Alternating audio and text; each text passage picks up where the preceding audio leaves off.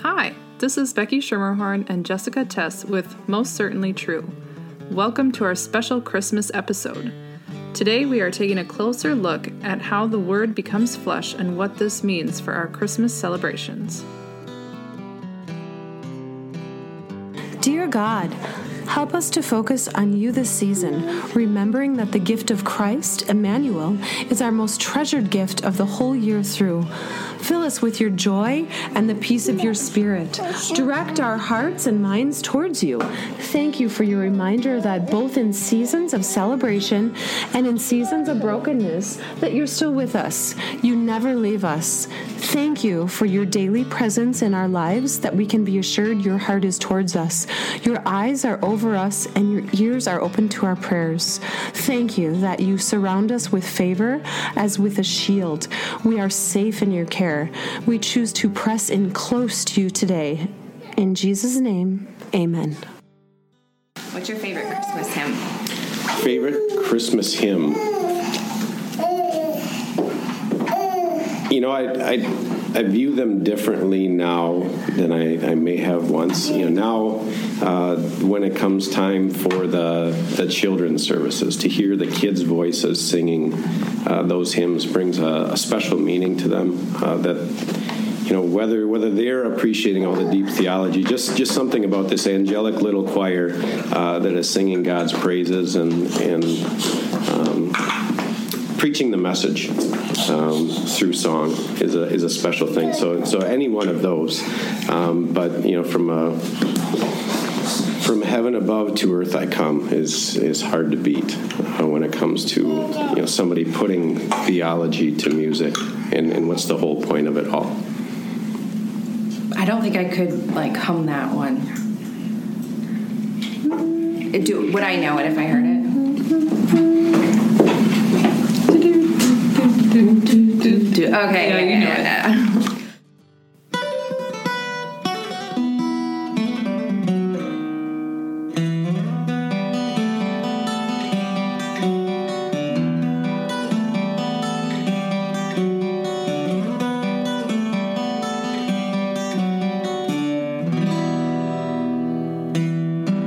I don't know. Maybe Silent Night? Yeah. It's a good one. Yeah. I have to think about that. There's so many good ones.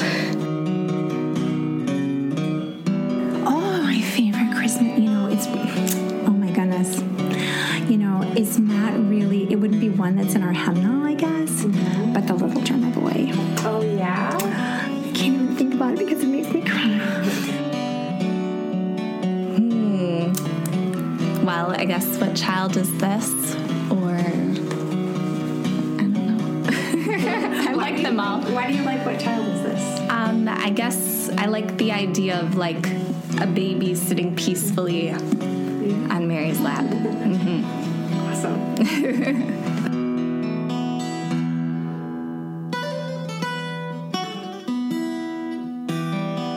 Favorite Christmas hymn? Yeah. Oh, you're trying to put this in the thing? I don't know. Oh, We Three Kings of Orient. Why? I really like that. I don't know. I just like the minor key. Yeah. Yeah. Mm-hmm. Cool. No one wants to sing that one ever, though.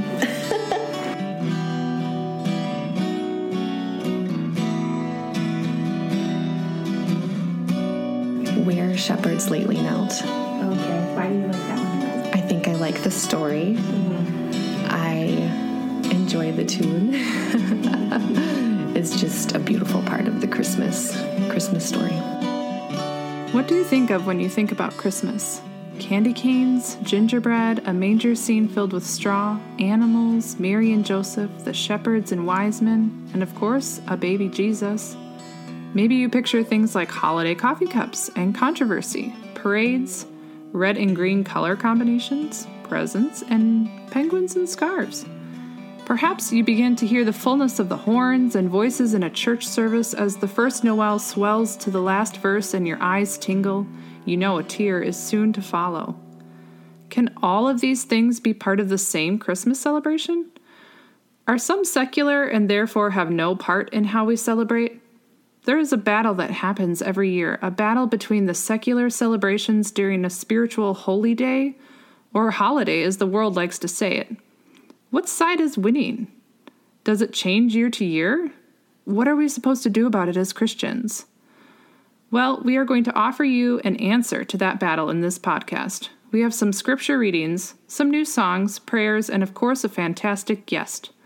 Also, a special thank you to the musical group Solos for permission to use their song Ex Paradiso, as well as the moms from Moms Group, Mariah, Sarah, Kirsten, Anna, and Kristen, for helping us with the scripture readings. Welcome to the show, and we hope you enjoy. Good morning, good morning. Hey, have a great day. Good morning. Good morning.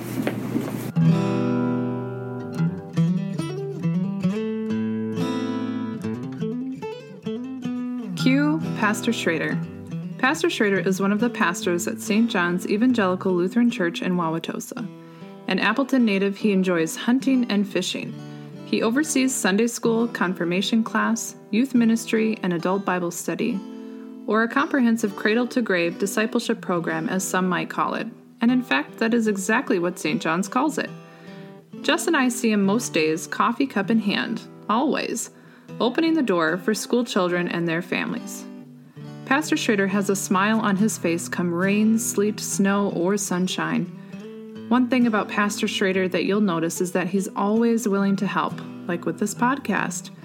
You can see him encouraging young parents at events like Bedtime Blessings to raise up their kids in the ways of the Lord by recommending devotion books and parenting resources. And once you get to talking to him, you see and hear his love for Jesus, a gentle twinkle in the eye and a small smirk as he delivers the good news of Christ in each gospel-packed sentence. Before we could discuss with him the battle of commercialism that accompanies this season, we needed to take things one step at a time. Christ's humiliation. And yeah, Nick and Otto were along for the ride. You'll hear them clomping about as if they were wearing grown man boots. We didn't realize they would be so loud. Just try to ignore them.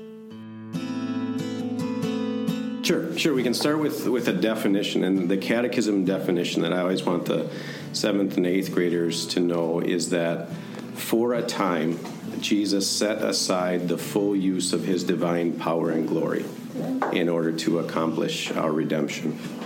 And you know what really blows our mind, we can stop and think about that starting at Jesus' birth, but I think we miss out on something because we forget about those 9 months leading up to his birth. That his incarnation really began with his conception. And so you think about this huge, we don't celebrate that on March 25th like we ought to, but you think about the whole fullness of God for a brief moment being contained in one cell. And then that cell starts to multiply and form just like we did. But God hiding himself and God containing himself in that infinitesimally small point in order to accomplish our redemption. I think you just made a new church holiday. Actually, I was just in Spain last week, and they're highly Catholic, and there was the celebration of Immaculate Conception. Yep. Like, that's a holiday. And, I think they had off of work and...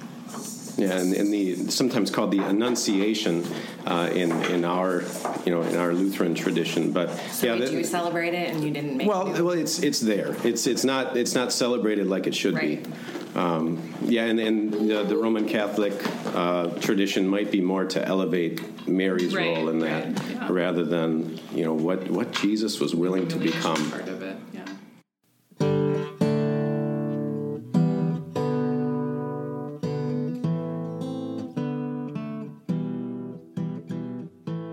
Hebrews 2, verse 5 through 18. It is not to angels that he has subjected the world to come, about which we are speaking. But there is a place where someone has testified. What is mankind that you are mindful of them? A son of man that you care for him? You made them a little lower than the angels. You crowned them with glory and honor and put everything under their feet. In putting everything under them, God left nothing that is not subject to them.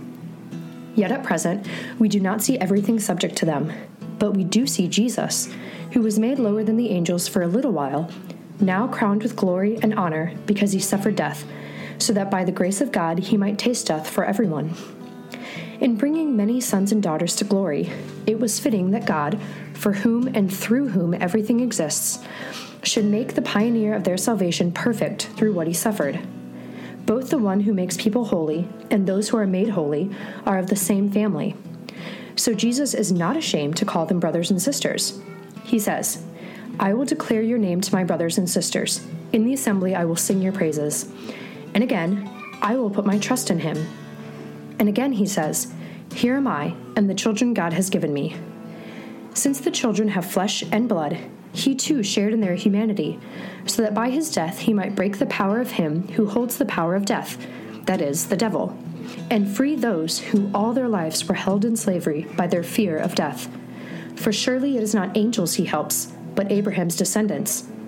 For this reason he had to be made like them, fully human in every way, in order that he might become a merciful and faithful high priest in service to God, and that he might make atonement for the sins of the people. Because he himself suffered when he was tempted, he is able to help those who are being tempted. Well, I think just to think about the relationship itself as a gift is huge.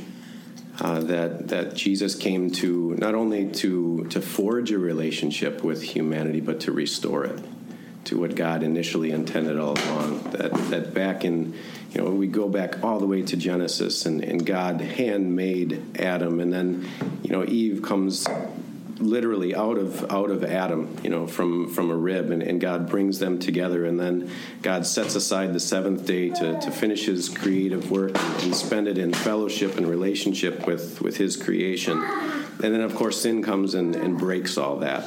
So man's relationship with God is fractured, and man's relationship with one another is fractured. And so for Jesus to come and use these words, these relational words, like he's not ashamed to call us brothers. What a significant thing that is, that God would take people who have rebelled against him and an entire race that is opposed to him, and he would want to restore that fellowship with us. But all that is, comes along. It's a package deal with forgiveness and faith and redemption is that relationship that we look forward to celebrating perfectly for all eternity when we get to heaven and we get to see God face to face. We get to know that all of our loved ones, we think about getting together for the holidays, and there's always those people that maybe we're nervous about seeing because we know there's tension in our relationships. And in heaven, we look forward to that time where we'll be closer there with everyone than we are with anyone here and now.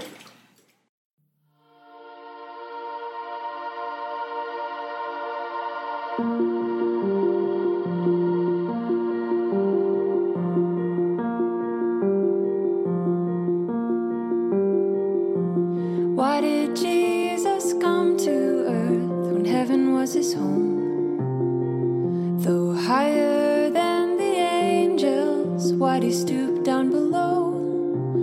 Oh, what on earth compelled him? What could draw him nigh? What could tempt the Son of God to give up paradise and die?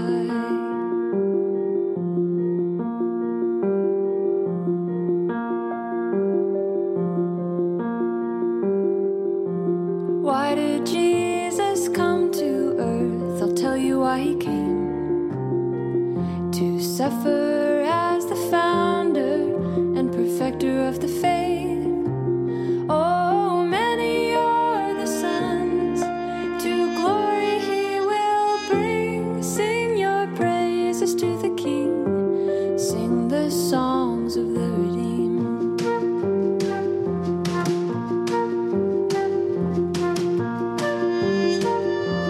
Why did Jesus come to earth? Pay attention and you'll see. He became a man, we gained solidarity. Oh, Jesus calls us brothers.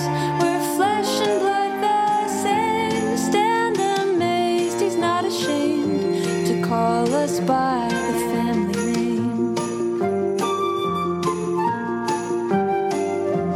Why did Jesus come to earth? To strike and kill the devil.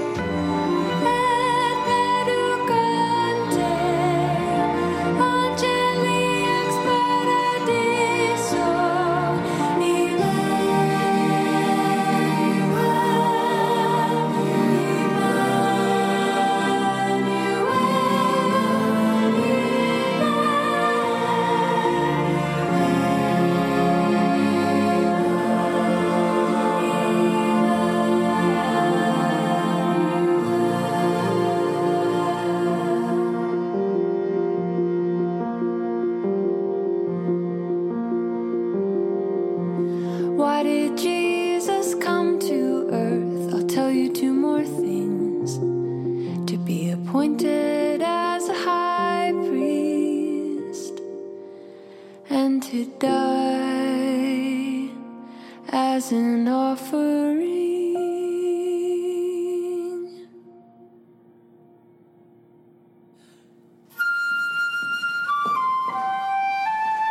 And so the Son of God became a man to save mankind. And as he left his home in paradise, he exclaimed, "Goodbye, heaven. Hello, earth."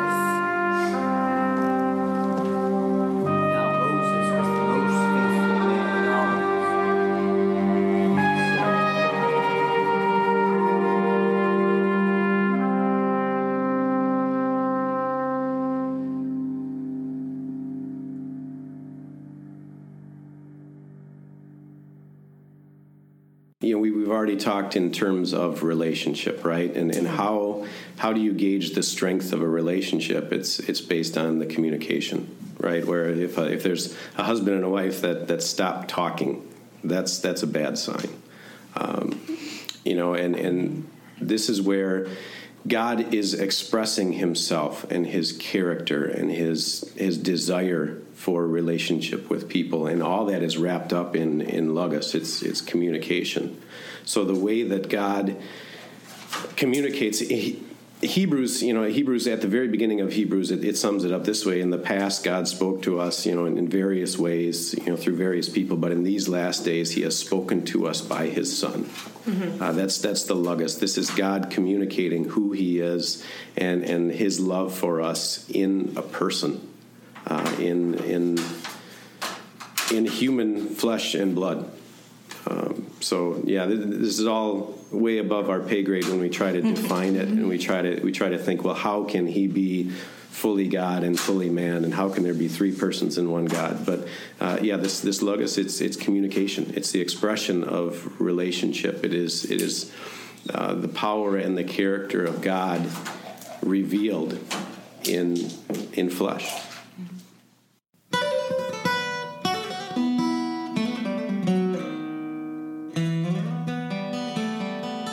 In the beginning was the Word, and the Word was with God, and the Word was God. He was with God in the beginning. Through Him all things were made. Without Him nothing was made that has been made. In Him was life, and that life was the light of all mankind. The light shines in the darkness, and the darkness has not overcome it. There was a man sent from God whose name was John. He came as a witness to testify concerning that light, so that through him all might believe. He himself was not the light. He came only as a witness to the light. The true light that gives light to everyone was coming into the world. He was in the world, and though the world was made through him, the world did not recognize him. He came to that which was his own, but his own did not receive him.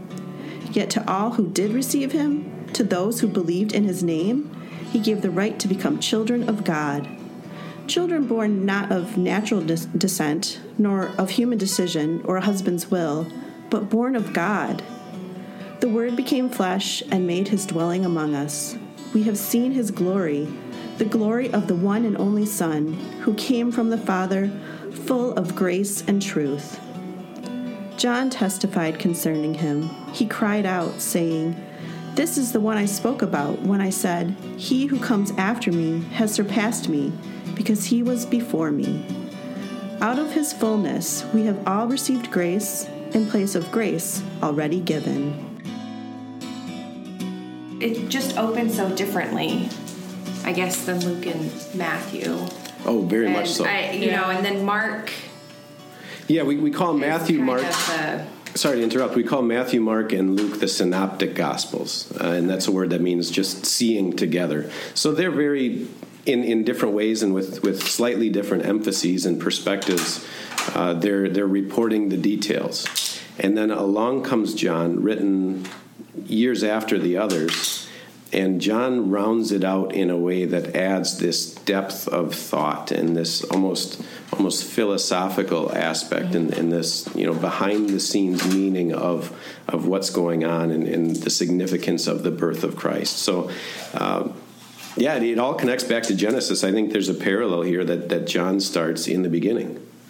He goes back to that creation and the triune God being there even before creation, but then speaking things into action.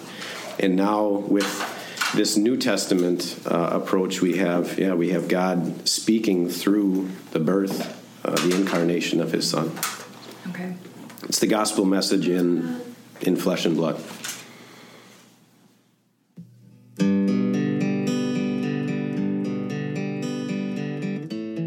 Luke chapter 1, 26 through 38. In the 6th month of Elizabeth's pregnancy, God sent the angel Gabriel to Nazareth, a town in Galilee, to a virgin pledged to be married to a man named Joseph, a descendant of David. The virgin's name was Mary. The angel went to her and said, "Greetings, you who are highly favored. The Lord is with you." Mary was greatly troubled at his words and wondered what kind of greeting this might be. But the angel said to her, "Do not be afraid, Mary. You have found favor with God. You will conceive and give birth to a son, and you are to call him Jesus. He will be great and will be called the Son of the Most High. The Lord God will give him the throne of his father David, and he will reign over Jacob's descendants forever. His kingdom will never end." "How will this be?" Mary asked the angel, "since I am a virgin?" The angel answered, "The Holy Spirit will come on you, and the power of the Most High will overshadow you. So the Holy One to be born will be called the Son of God. Even Elizabeth, your relative, is going to have a child in her old age, and she who was said to be unable to conceive is in her 6th month. For no word from God will ever fail." "I am the Lord's servant," Mary answered. "May your word to me be fulfilled." Then the angel left her. God loved us so much. What did He do? He gave. And how amazing is that? God loved us and He gave. He gave Himself to us as Jesus Christ so that we may live and have eternal life. God didn't just tell us what we had to do to have eternal life. He gave us Himself as a sacrifice for our own eternal life. He humiliated Himself to be born as a baby, and even before that, as Pastor Schrader points out, He humbled Himself to start off as a tiny little cell. Yet, there's glory in that humility, a paradox that Pastor Schrader goes on to describe for us. It is, and there are different ways that one might view those words. Where, John says, "We have seen His glory, the glory of the one and only, who came from the Father, full of grace and truth." He could be talking about just the glory of the big picture of it all, the glory of God hiding Himself and God setting aside the full use of His power and glory to save us, the glory of this gospel plan. Or, remember, John is an eyewitness too. And John was there to see, for instance, the transfiguration of Jesus and catch that visible glimpse of who He really is that was hidden most of the time. John is also a witness of the resurrection. And so when we talk about humiliation of Jesus, we also pair that up with His exaltation, where Jesus took back the full use of His power and glory, starting with His descent into hell and His resurrection from the dead. So John got to see that too. So it wasn't as if the only, if we want to say, side of Jesus John saw was the humiliation part. He also got to see glimpses of the exaltation as well.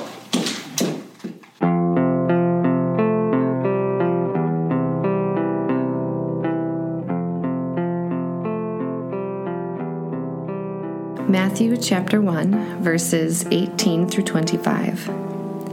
Joseph accepts Jesus as his son.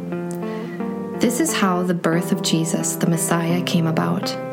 His mother Mary was pledged to be married to Joseph, but before they came together, she was found to be pregnant through the Holy Spirit.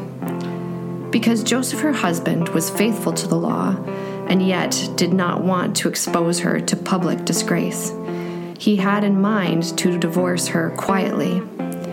But after he had considered this, an angel of the Lord appeared to him in a dream and said, "Joseph, son of David, do not be afraid to take Mary home as your wife, because what is conceived in her is from the Holy Spirit. She will give birth to a son, and you are to give him the name Jesus, because he will save his people from their sins. All this took place to fulfill what the Lord had said through the prophet. The virgin will conceive and give birth to a son, and they will call him Emmanuel, which means God with us.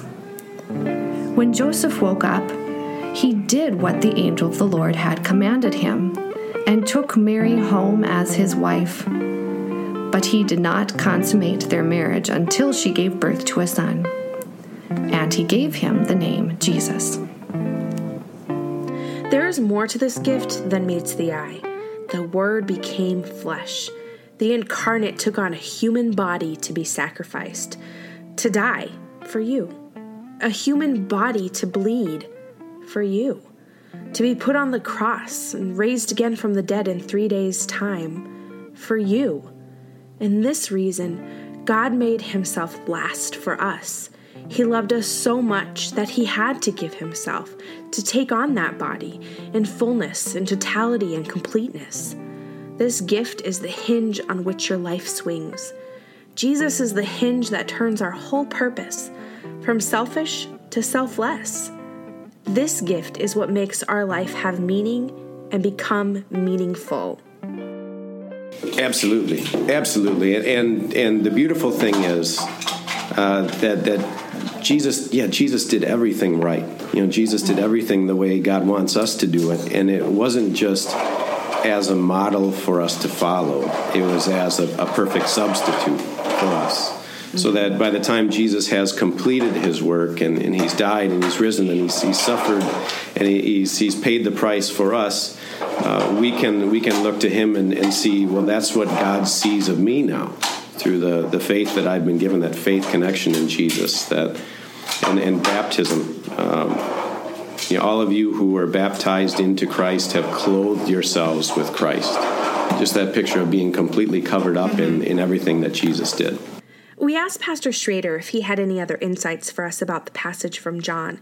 He had some incredibly insightful tidbits to tell us about this gift as body, a reminder that Jesus' time on earth wasn't permanent, and neither will our time be here on earth. We mentioned verse 14 already, the beginning of that. The Word became flesh and made his dwelling among us. That word dwelling there, you may have heard this before, but when we think of a dwelling, we might think of digging a foundation and putting up walls and then putting a roof on it, and it's got an address and everything. But the Greek word here, that's he made his dwelling among us, has the idea of a tent. So that Jesus knew coming in that this was going to be a temporary stay. Yeah, wasn't permanent. Right, and so I think. When you introduced the conversation, we talked about a little bit about the pull of materialism and worldliness. And that's a great reminder that, again, Jesus came into the world, but he never got attached to the world. He got attached to what is eternal, and that is the souls of the people that he came to save. And so he was always looking ahead to what God's real plan is, rather than just this short time that we get to spend between birth and death. Jesus is focused on eternity that whole time.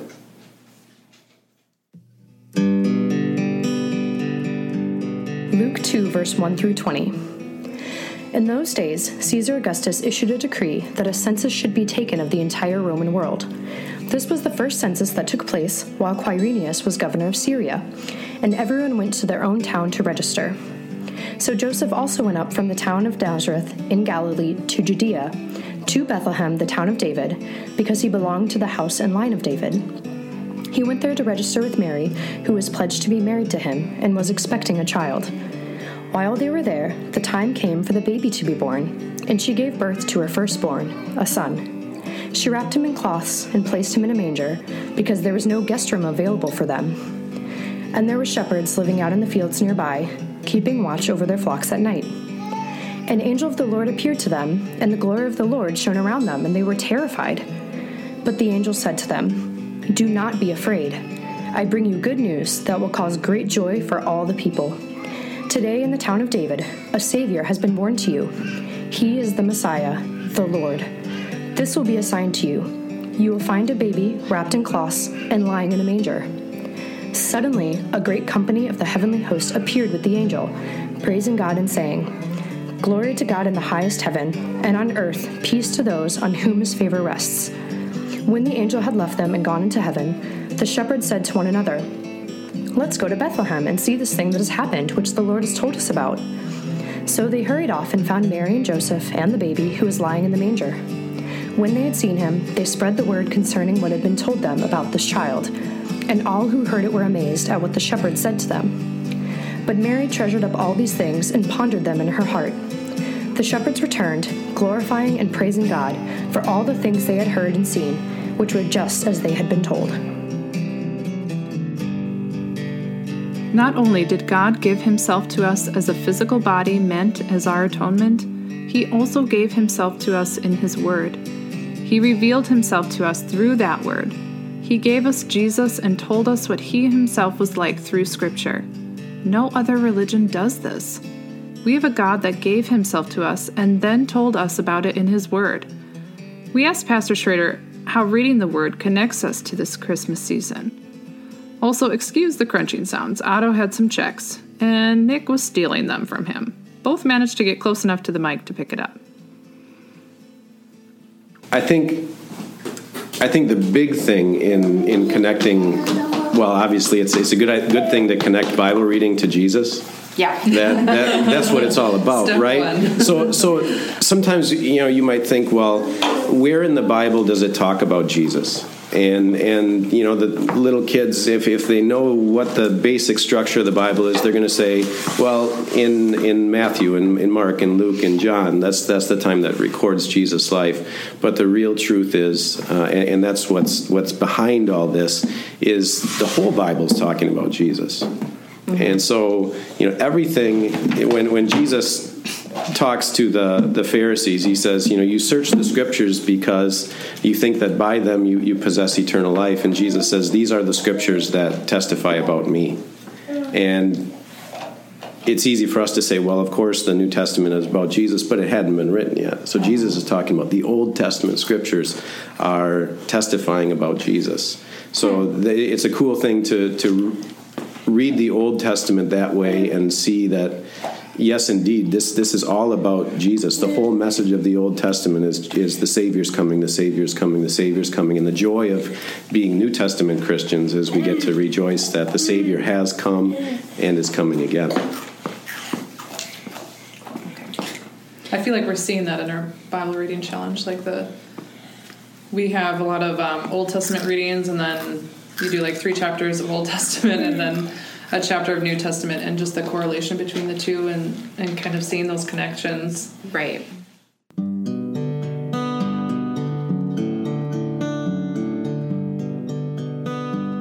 Matthew chapter 2, verses 1 through 12. After Jesus was born in Bethlehem in Judea during the time of King Herod, Magi from the east came to Jerusalem and asked, "Where is the one who has been born King of the Jews? We saw his star when it rose, and we have come to worship him." When King Herod heard this, he was disturbed, and all Jerusalem with him. When he had called together all the people's chief priests and teachers of the law, he asked them where the Messiah was to be born. "In Bethlehem in Judea," they replied, "for this is what the prophet has written. But you, Bethlehem, in the land of Judah, are by no means least among the rulers of Judah, for out of you will come a ruler who will shepherd my people, Israel." When Herod called the Magi secretly and found out from them the exact time the star had appeared, he sent them to Bethlehem and said, "Go and search carefully for the child. As soon as you find him, report to me, so that I too may go and worship him." After they had heard the king, they went on their way, and the star they had seen when it rose went ahead of them until it stopped over the place where the child was. When they saw the star, they were overjoyed. On coming to the house, they saw the child with his mother Mary, and they bowed down and worshipped him. Then they opened their treasures and presented him with gifts of gold, frankincense, and myrrh. her. And having been warned in a dream not to go back to Herod, they returned to their country by another route. The New Testament and the Old Testament are so connected. Both sections are about Jesus, and because both sections are about Jesus, we see just a glimpse of who God is. Ephesians 5 tells us to be imitators of God and Jesus. What did God do? Well, He freely gave us His Son. As imitators, that's what we do during Christmas to celebrate our relationship with God. We imitate God by doing what He does, giving gifts. Pastor Schrader helps us to remember that. Well, I started thinking about that, and thinking about these questions ahead of time, and thinking about how we've done it in our home, and what I remember from being a kid. I think there's a danger in this whole thing to forget what giving gifts is all about. And here's what I mean by that. And Pastor Bitter here at St. John's preached a great sermon on Sunday where he contrasted the giving of gifts and the principles behind the elf on the shelf and Santa and the way God acts and the way God gives. So drawing the connection, I think with my own kids, I know there have been times when we've bought presents and sometimes we have them wrapped and under the tree already, and then there are behavioral issues, as there might be, and we threaten. We're not really going to do it, but we're trying to get them to change behavior. So we say, well, now we might take back these presents. And now I think about that, and I think how horrible that is, because if that's the way we're teaching them gifts come, then we're forgetting the way that God gives. Because God has every reason to say, well, if that's how you're going to act, well, I'm going to take back my gift to you. Right. But no, God gives gifts because He loves. And so for us to be able to teach that in a meaningful way and say, I give you this because I love you, because you're mine, is a powerful lesson that we can teach. Now, of course, we don't go overboard and we don't give them everything they want, because that's not good for them either. But to shower them with gifts and then say, this is just a small picture of the way God gives gifts to us. We can celebrate that. Pastor Schrader mentioned something pretty significant here, and we want to take some time to ponder upon it some more. God showers us with gifts. A blanket of water on grass in the early morning that shimmers in the new day sun like glitter. The perfect crunch when equal parts butter and sugar reach the temperature of 285 degrees, resulting in toffee, and then topped with dark chocolate and sea salt. The sound of 4 notes combined to make the harmony of your favorite song. The tinkle of a child's laughter. The magic that happens when tomatoes, basil, garlic, balsamic vinegar, and olive oil sit for an hour and then plopped onto a piece of crispy bread. The feel of an ocean spray on your face and the soft grit of sand under your feet as the waves crash at your ankles. The yip of a sleeping dog. Conversation with a spouse. The diaphragm and embouchure pushing air through coils of brass, resulting in horns harking the herald of angels. It's absurd. It's a surplus. We have a God of surplus. The splendor of it all are gifts to be enjoyed. For what and for why? There are a million things in this world that seem absent of God, yet God made all of it. The feeling after a long workout. Giant metal tubes with wings that fly through the air so family can travel to you from Arizona in less than a day. Jimmy Stewart in It's a Wonderful Life saying, "Hot dog!"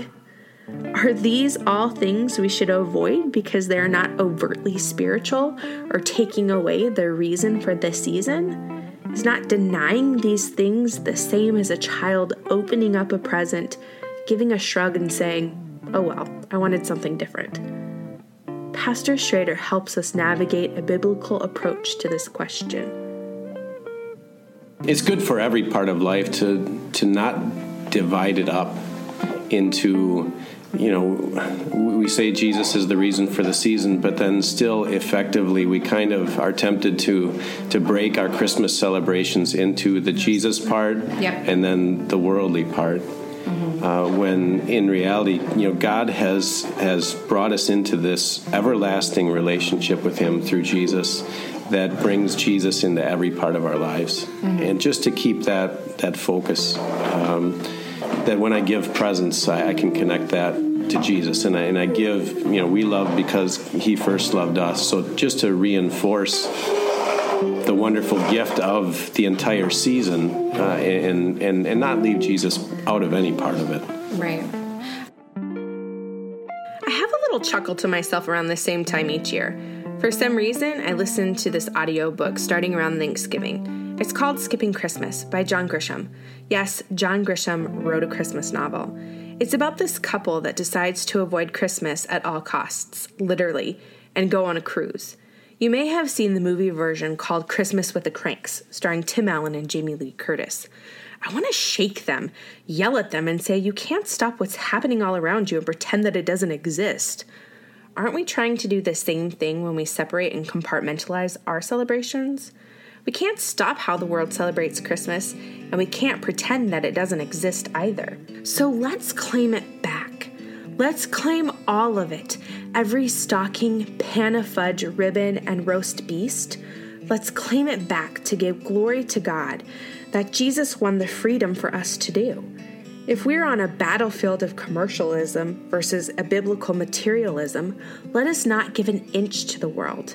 We are in the world, but not of the world. Let us not concede that there is a distinction between spiritual and secular.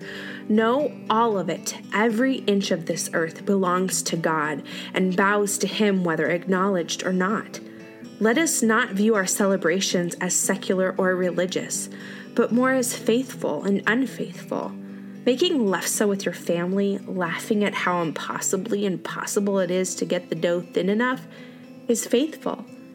Making sure your child has new shoes with a glad heart to greet our new King at worship Christmas morning is faithful. The warmth of popcorn in a bowl with a little salt and a little butter, singing songs together and enjoying the smell of a freshly cut Christmas tree given to you by God to enjoy. All of this is faithful.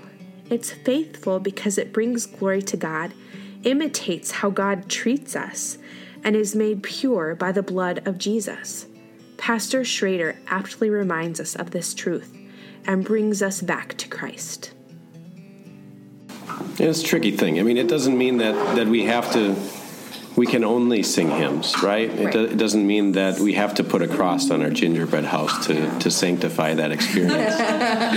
But gingerbread church. But it's we're getting tradition. We're getting into vocation here, right? Yeah. That every part of our life is the opportunity to glorify God with the gifts and the time and the relationships and everything that we have, to see masks of God behind everyone around us, in the sense that everything that benefits me is God working behind these masks, and everybody that I interact with is an opportunity to serve God as I serve family and friend and neighbor,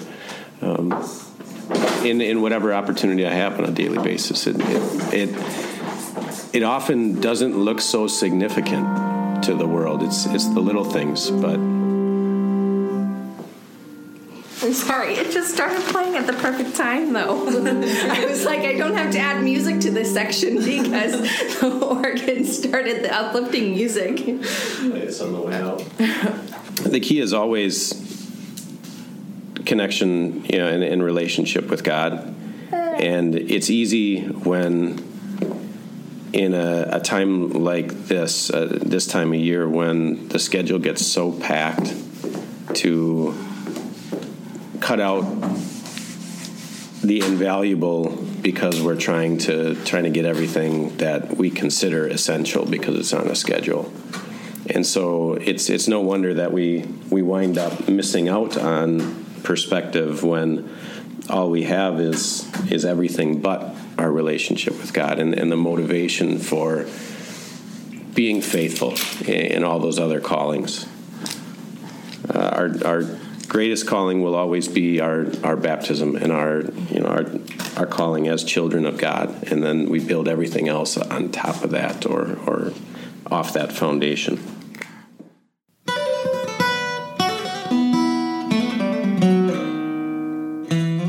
We asked Pastor Schrader if he had any more thoughts that he wanted to share with us. He had some real gems. If you ever get a chance to sit down and talk with your pastor, ask them this same question. Recently, I saw an Instagram post by Greg Morse, an author at Desiring God. Quote, "Men have killed to have it. Kings have gone mad trying to find it. Wars have served it. Affairs have worshipped it. We all seek it, and billions have died without discovering its secret. Joy is not an it, but a he." End quote. Pastor reminds us of this. There are only two real religions in the world. A religion where self is God, or a religion where God is God. Well, I had some thoughts about just like commercialism and materialism, and I started thinking that the danger there is to think that materialism is the problem, when the problem is always really more meism. Because we can avoid materialism and we can say, well, what's better than that is for me to focus entirely on my family, focus entirely on my relationship, focus entirely on my own personal well-being. And it's really just another avenue for doing the same thing, where we're basing our value of our lives and our days on what makes us happy. So sometimes it's stuff. Other times it might be popularity, or it might be fulfillment as a husband, a wife, a mother, a father, things like that. And so we're always setting ourselves up for failure. C.S. Lewis said that human history is a long, tragic story of man trying to find something other than God to make him happy.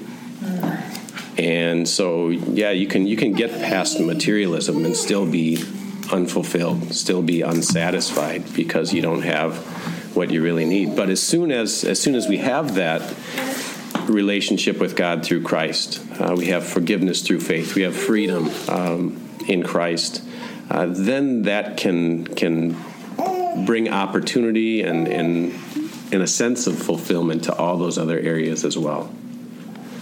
So we get more joy when we remember that all these things are blessings from God instead of trying to replace God with any one area.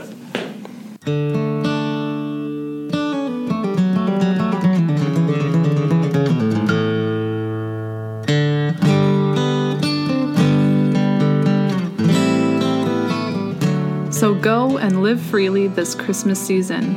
Give as an imitation and reminder of what has been given to you, what is won for you, what is yours to enjoy and to give you joy. True joy that is the true reason for the season. This is most certainly true.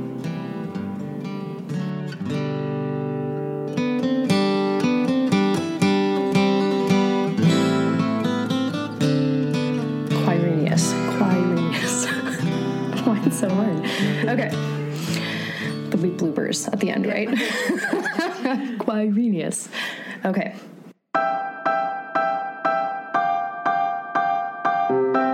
Sorry.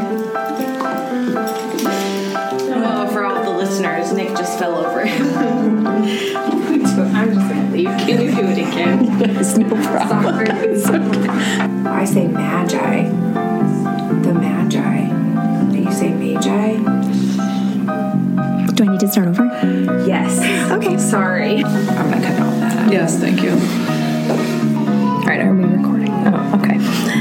I don't know where I'm going with this thought. Becky, you gotta recover it. This was the first census that took place while Quirinius. Start again. Okay. That was a really good C.S. Lewis quote. Yeah. Which was that, like, from a book? It's from the internet. Yeah. Okay, let me catch my breath, because I was totally cleaning up toys. Yeah, I'm like so out of shape, and I was like, out of breath. Okay, we're gonna be late picking up the kids, and everyone's gonna flip out again. I can write you a note if you need. It's